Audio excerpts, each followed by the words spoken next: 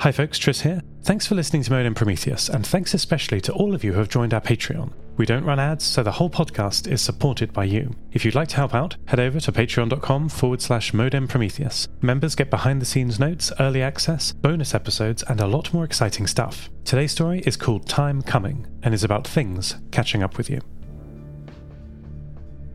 Dave is a professional photographer and does not know how to tell Alex that the estate he has lived on for most of his life is cursed.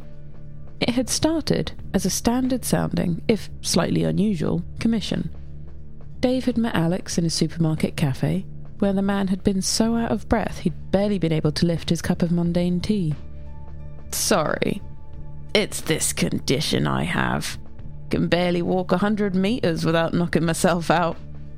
"Is it a heart problem?" Dave asked. "No idea. Doctors have been no use. Had it going on 50 years, would you believe? Cut down in my prime. I don't mind telling you, the day they invented home delivery of milk and tea bags was the happiest day of my life." "Oh, sorry. If I'd have known, I could have met you at your home." No, it's quite all right. Probably does me good. That's what I'll tell myself anyway. Though if I could persuade you to help me with my shopping afterwards, I would very much appreciate it." And he twinkled, to make clear it was a joke. Dave had never met anyone who could legitimately twinkle before. The supermarket cafe was what happened when you turned beige into a building material. It was carefully designed that way, stripped of any personality that might make it a threat. Jude said they had weaponized neutrality, and that was why Dave liked them for his initial client meets. They let him assess the job without fear of prejudice. He was here because Alex wanted him to take pictures for a book. More a record, really. I live on the Barkham Fields estate. Do you know it? Dave shook his head. He did not. I've lived there almost my whole life. Was going to leave once, emigrating to Brazil. But in the end, I couldn't let that place go. Hard to imagine living somewhere that long. Well, that's the thing. I might not be able to much longer. The council have put in a motion to tear it down. Rehouse everyone all over the borough. And we've been fighting it, but honestly, I don't think we'll win. Once the suits get their mind set on something, they don't listen to people like us, eh? Alex pauses. Just that speech has left him visibly out of breath. But people are getting new homes, aren't they? Oh, of course, but not together. That's what they don't understand. A community isn't just the people in it. It's the collection. The whole is greater than the sum of its parts. And that's what's going to be lost. Completely lost. He pauses again, takes several breaths. Anyhow, that's why I want to do this. I want to record everyone who lives here. I want the community to be remembered after it's gone. My Amy always loved the community here. Your wife? Alas, gone many years now. I do miss her, but time comes for us all. Dave does take the job, and does help Alex with his shopping, despite much half-hearted protesting from the old man. He pretends not to notice when Alex slips a chocolate bar into his pocket, which he gives to a young girl in the parking lot with a wink. Alex perks up the closer to his home they get. By the time they get there, he's positively sprightly. Here, I've made a list of all the names and addresses of everyone who's agreed to take part. They know I've been looking for a photographer. You should be able to, what is it you young people say? Rock up? He waggles his eyebrows at this pretense of being merely middle-aged. Anyway, you should be able to just arrange appointments directly with them. But do talk to me if you have any problems. Dave had spent the next day doing what research he could on the estate. Most of the search engine listings were estate agents, very spacious. Character property requires modernisation. But there were a couple of local politics blogs about the demolition, and a local history site with some old photos. One of them had what was unmistakably a far younger version of Alex in the background, leaning on a railing and smoking a cigarette. The day after that, he'd spent making appointments with the people on Alex's list and taking establishing shots. The estate was made of 3 large blocks, forming a U, surrounding a central space laid with grass. One corner held a playground and a plaque saying, "Paid for with funds raised by the Barkham Fields Improvement Committee."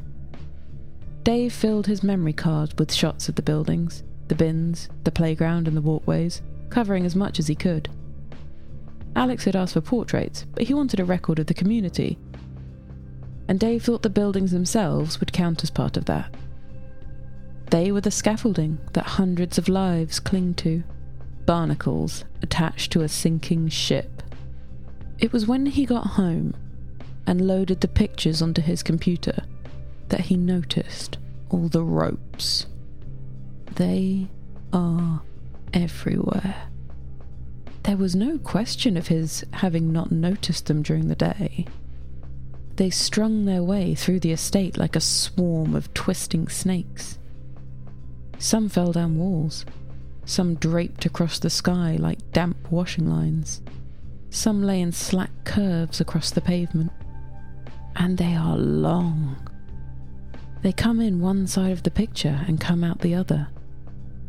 They don't look thick, more twine than cable, but they make up for it in number. Several roll through every image. And that isn't even the most confusing thing.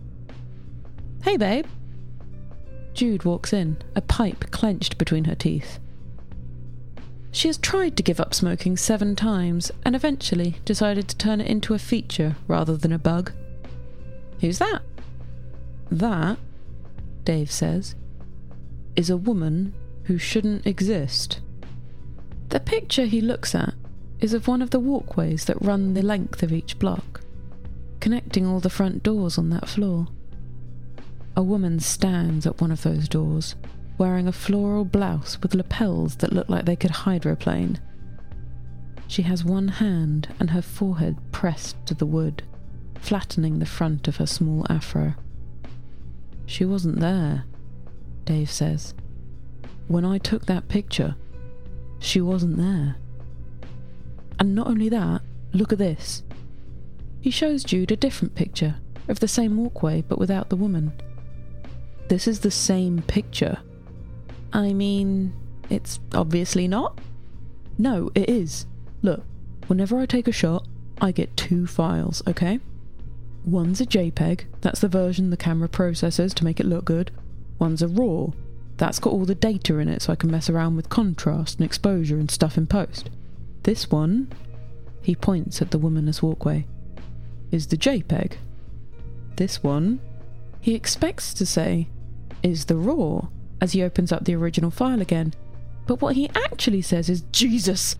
and slams his chair suddenly backwards because the woman isn't staring at the door anymore. She's staring straight down the lens. She has a long, thin face, cheekbones that could slice butter, and a look of vacant resignation. Jude sucks on her pipe thoughtfully. "Here's a plan. How about you delete that picture and we never speak of this again?" Dave peers at the screen carefully, but the woman doesn't seem inclined to move again. Something's wrong with this picture. Jude looks at Dave and the screen, and back again as if to say she thought they had already established that. "Yeah, beside that," he says. "Look, the plane of focus is all the way over here. I was focusing on one of the other doors. The door she's next to is all blurred out." "But she's in perfect focus," Jude says. "Honestly, I feel like this is a point in favour of my never speak of this again plan." "No." Dave shakes his head. "I want to find out what's going on."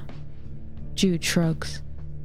"You're cool, but if she crawls out of that monitor with all that hair over her face, you better believe my last words to you will be, 'I told you so.'"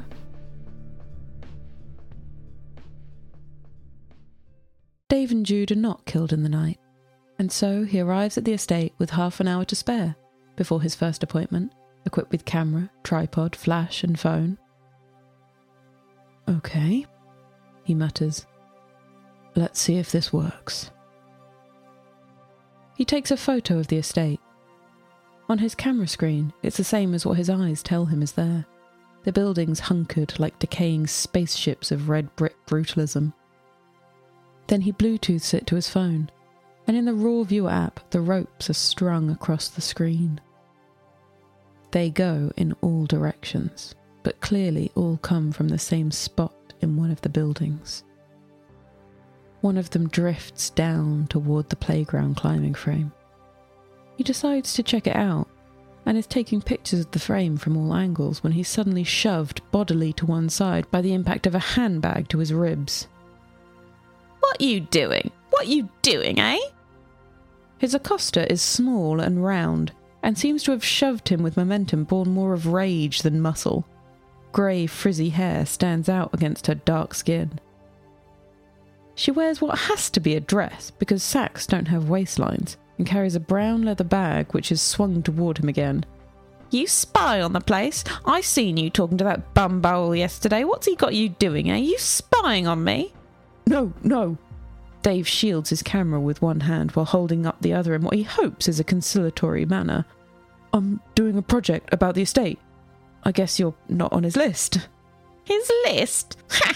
Only list I'm on is his hit list. But he's not getting rid of me. He ain't ever getting rid of me. You tell him that."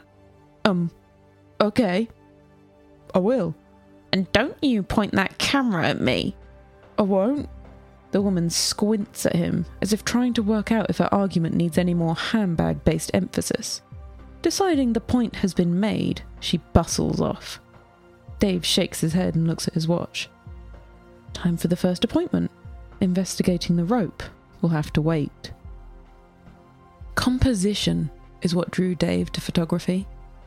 Being able to tell a story in the interplay between subject and background, exposure, white balance, contrast.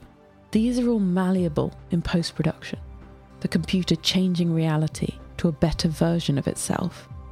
But the composition, the position of the person within the frame, what inner worlds they stared into, or how they smiled into the lens, that is fixed.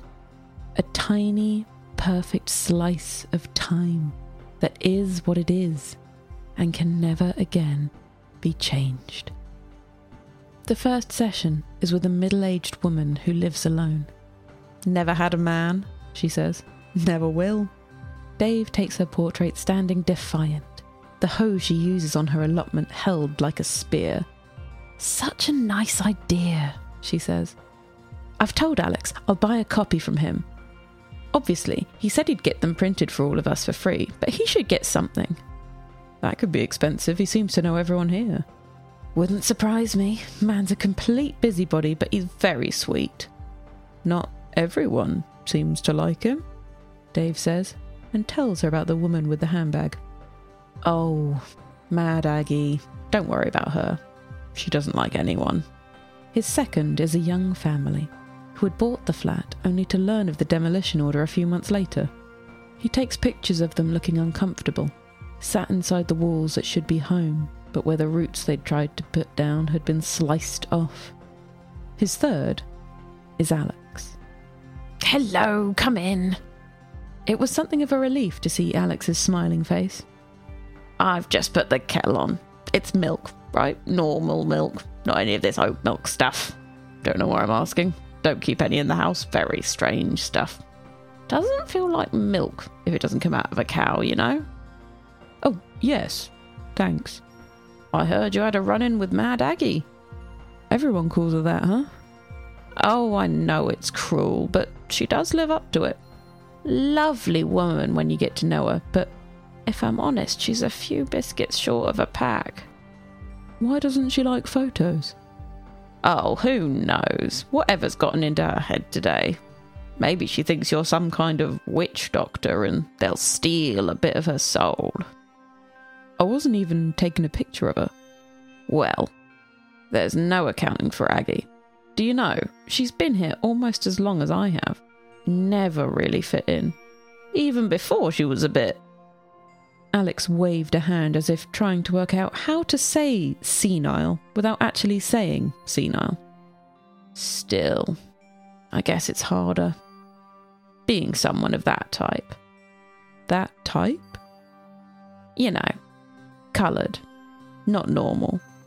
Dave winced, thinking of how Jude would explode if she was part of this conversation. You shouldn't call people that.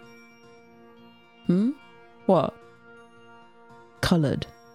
You shouldn't call people coloured. It's not a good term. Oh, of course, yes. I forgot things had changed. I don't really keep up. Don't understand it myself. It was fine in my day. Not like I'd referred to her as a... Alex stops himself to Dave's immediate relief. Well, yes. Seems a perfectly polite term to me, but not really for me to decide, is it? Anyhow, where do you want me? Make sure you get every wrinkle and crag, mind. Can't have people saying I was airbrushed. Yes, right. Dave gratefully grabbed the subject change with both hands. We've got some good light in your living room at the moment. Maybe we could start there. He shoots some portraits lit on one side by the light from the window, giving it a more dramatic cast as Alex looks into a wistful past. He takes some more of the old man sat smiling on a sofa, hands on his knees, a mug of steaming tea and a piled plate of bourbon biscuits in front of him. They take some in the kitchen. No, Alex says. It's a tip in there. I haven't done the washing up in a couple of days. My Amy would turn in her grave to see the state of it. Then do it, Dave replies. And I'll shoot while you do. It's everyday life here. Exactly what we want. Some as he watered the plants on his small balcony. Some as he looked at a portrait of one of his cats. She was so lovely. Had a good life, but time comes for us all. There is one more flat to visit.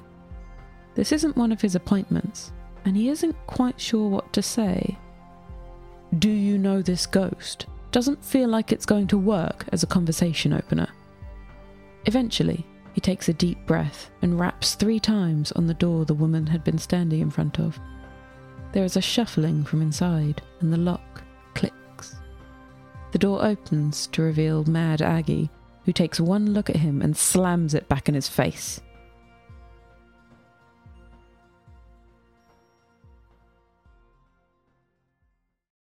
Dave should be editing his pictures.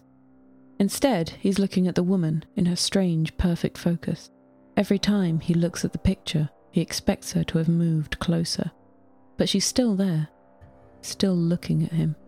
Her eyes follow him like a snake tracking prey. Yo, babe! Jude leans over the back of his chair. She kisses his head with tobacco-scented lips. I found our friendly neighbourhood Sadako. You know who she is?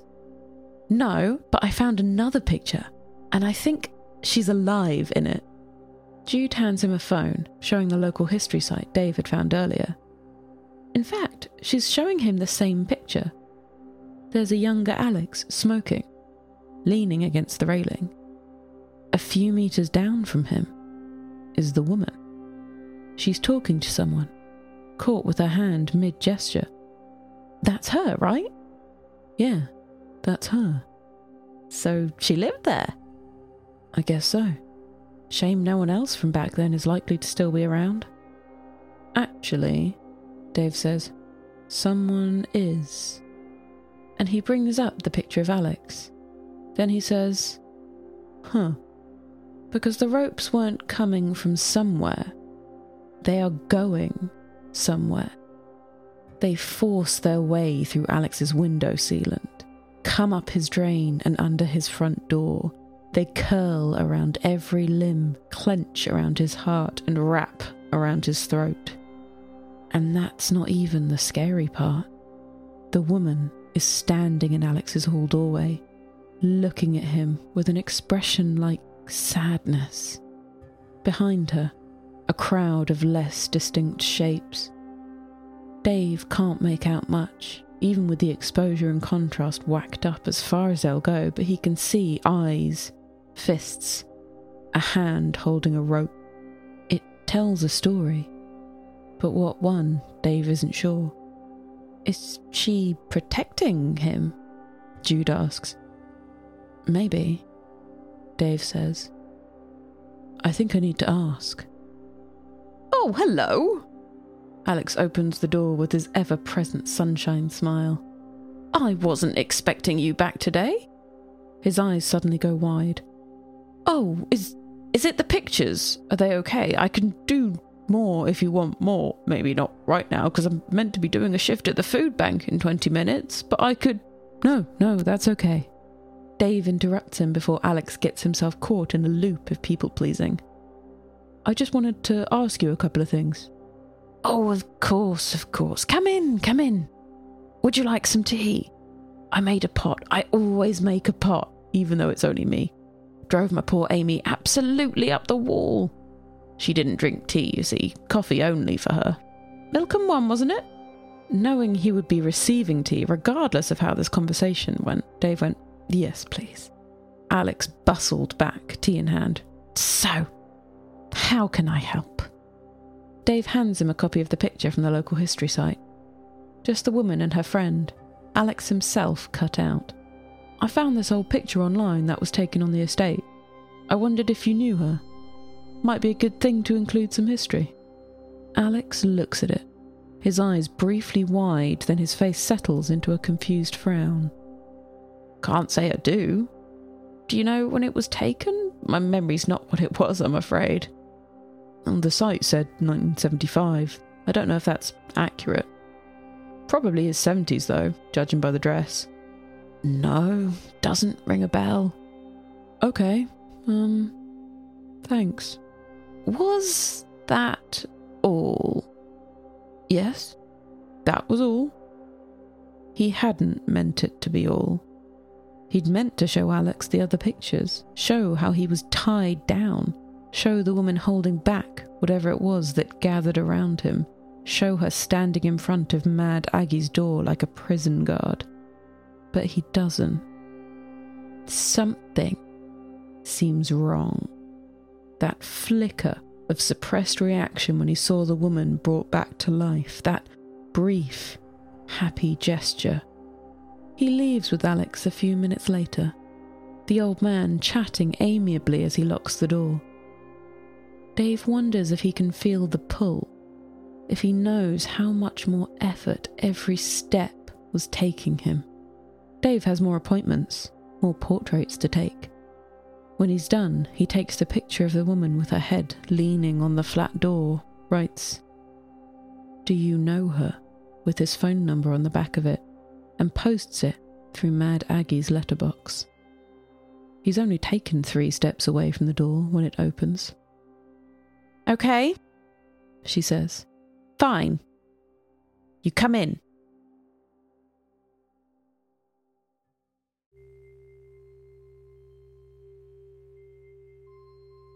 There is no tea or biscuits on offer here. Dave is led into a room with walls stained yellow through dirty tobacco, a pair of threadbare armchairs, and incongruously, China shepherdess sat primly on a small table. Sit. He has pointed to one of the chairs, which creaks alarmingly as he sits down. Aggie sits in the other and lights a pipe that could be the twin of Jude's. Okay, tell me. How do you have that picture? I took it a couple of days ago, Dave replied.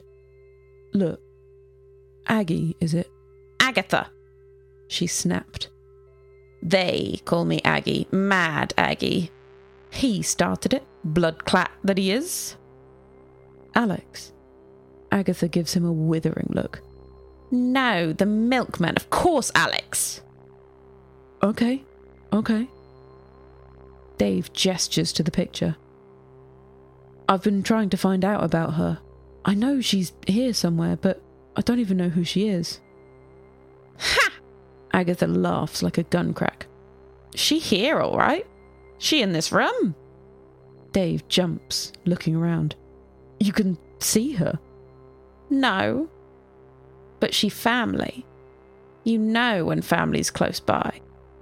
She sighs, Sister, she says. She was my sister. Amancia. Amancia? Dave joins the dots. Wait. Amy? Is that Alex's wife? Amy? Pah! He couldn't even get her name right. So what happened to her? Agatha sucks on the pipe like she's trying to pull the tobacco out through the back. I don't know. I know I have letters from her saying she has met this wonderful man, how they will live their lives together, how she is so happy. And I'm happy for her, and then the letters stop. There is nothing, no word, no money sent home. So I have a bad feeling. I come, and she is not here. Who is here? Him. She spits the word so hard Dave expects to hear a ding in a bucket. And I can feel her. She hangs over him like decay. I did some research on the history here. I couldn't find anything about it. Course you don't. You look like me, you look like Amancia. History here doesn't care what happens to you. So I go to him. I tell him I know he's done something and he will pay for it. What does he do? He laughs. He says, "My dear girl, I never pay for anything when I don't have to." Dave starts. It's a far better impression of Alex than he expected. Then he tells me he's going to Brazil. Brazil! And leaving all these boring people behind. Leaving all his bodies too. Oh, yes. No, he is not leaving. I am not my grandmother, but I know some of her tricks. He is going nowhere. You made those ropes. You tied him down. Agatha laughs. You bet I did. Her expression suddenly changes. Wait, you see those too? Give me that damn camera. What about the other things in his house? The what? For the first time, Agatha looks confused. Dave shows her the picture of Amancia standing in front of the other shapes. Agatha looks at it and smiles grimly. No, that was not me. That was them. She taps one of the shapes on the screen, the suggestion of a well-built man with a large beard. That is our father. Oh. I'm not the only one in my family who cares about Amancia. I guess not. You tell me about your camera. The ghosts. I don't know about the ghosts, but my spell, I can stop it from appearing. Always the edge cases. You test and test, but there's always one more. No, that's okay. Dave looks at the camera sat on the table, full of slices of captured time. I think it's actually better like this. Dave takes another set of portraits the next day, and more the day after. He keeps the shots inside to avoid Agatha's ropes trailing across the image. The light's not as good, but it'll save a few afternoons of Photoshop work. He finds himself in front of Alex's door 3 times, and every time walks away. With the light fading on the second day, he realises he can't let this end without bringing the picture into focus. Hello again.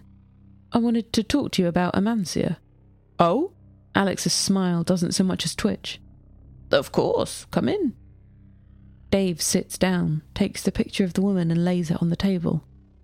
I showed you this before, and you said you'd never seen her before. But you have, haven't you? You do remember her. Alex seems deep in thought. You know, I feel like this conversation might take a while. Let me fetch some biscuits. You don't, Dave starts, but Alex has already bustled off. A couple of minutes later, he returns with a plate of custard creams and a pot of tea. Okay then, Alex says, sitting down again. Would you mind awfully turning your phone off? Dave frowns, but does so, leaving it face up on the table. Yes, I do remember her. Very well, in fact. She was Amy. She was your wife. And something happened to her. You... Alex raises his eyebrows and smiles encouragingly, like a teacher with a pupil who is so close to working out 5 times 3. You killed her, Dave says. I don't know how, but I think you did.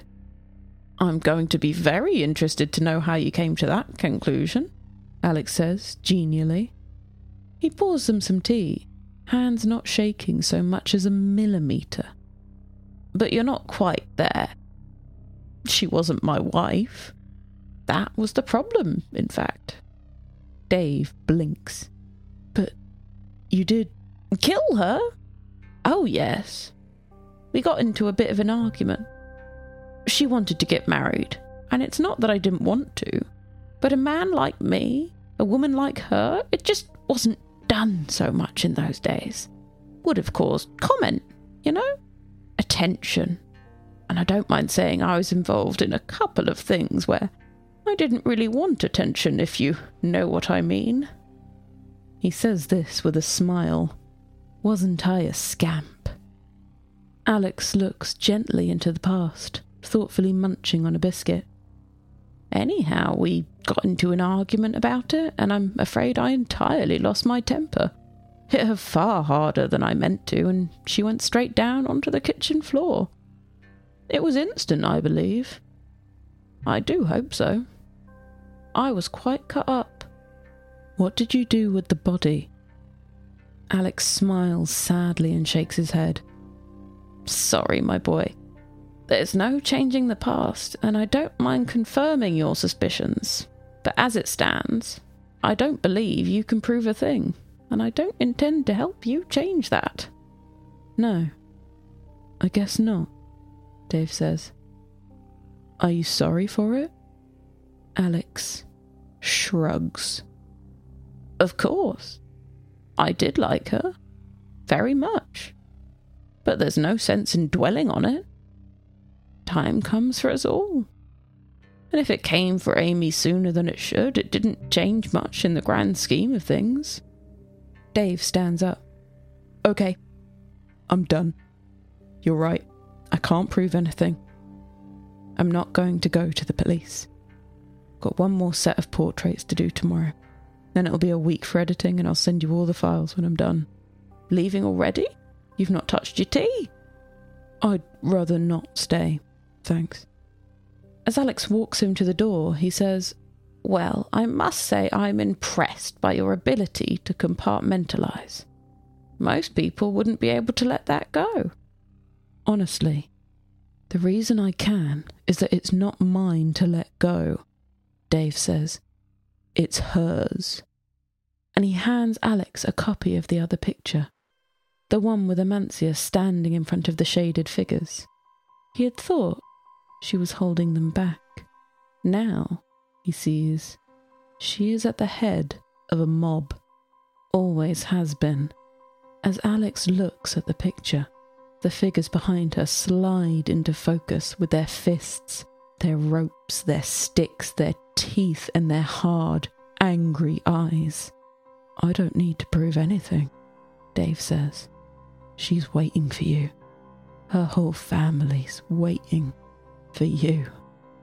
Well, Alex says, staring at the picture with the face of a man who now knows indisputably that time is coming for him.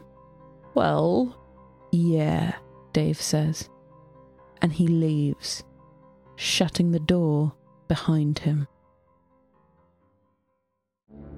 Modem Prometheus is written by Neil Merton, the voice of the city is Kate Angier, and with music and production by me, Tris Oaten. Check out my other show, Lost Terminal. It's got more science and less dread. For bonus episodes and behind-the-scenes content, join our Patreon at patreon.com/Modem Prometheus. If you're not ready for that kind of commitment, please rate and review us on iTunes, Spotify, or wherever you're listening to this right now. Our next story is due on the Smoke Moon on the 4th of June and is about the things you find in the dark. And remember, 1, ghosts, like climate change, don't care if you believe in them, and 2, you don't need to believe in ghosts.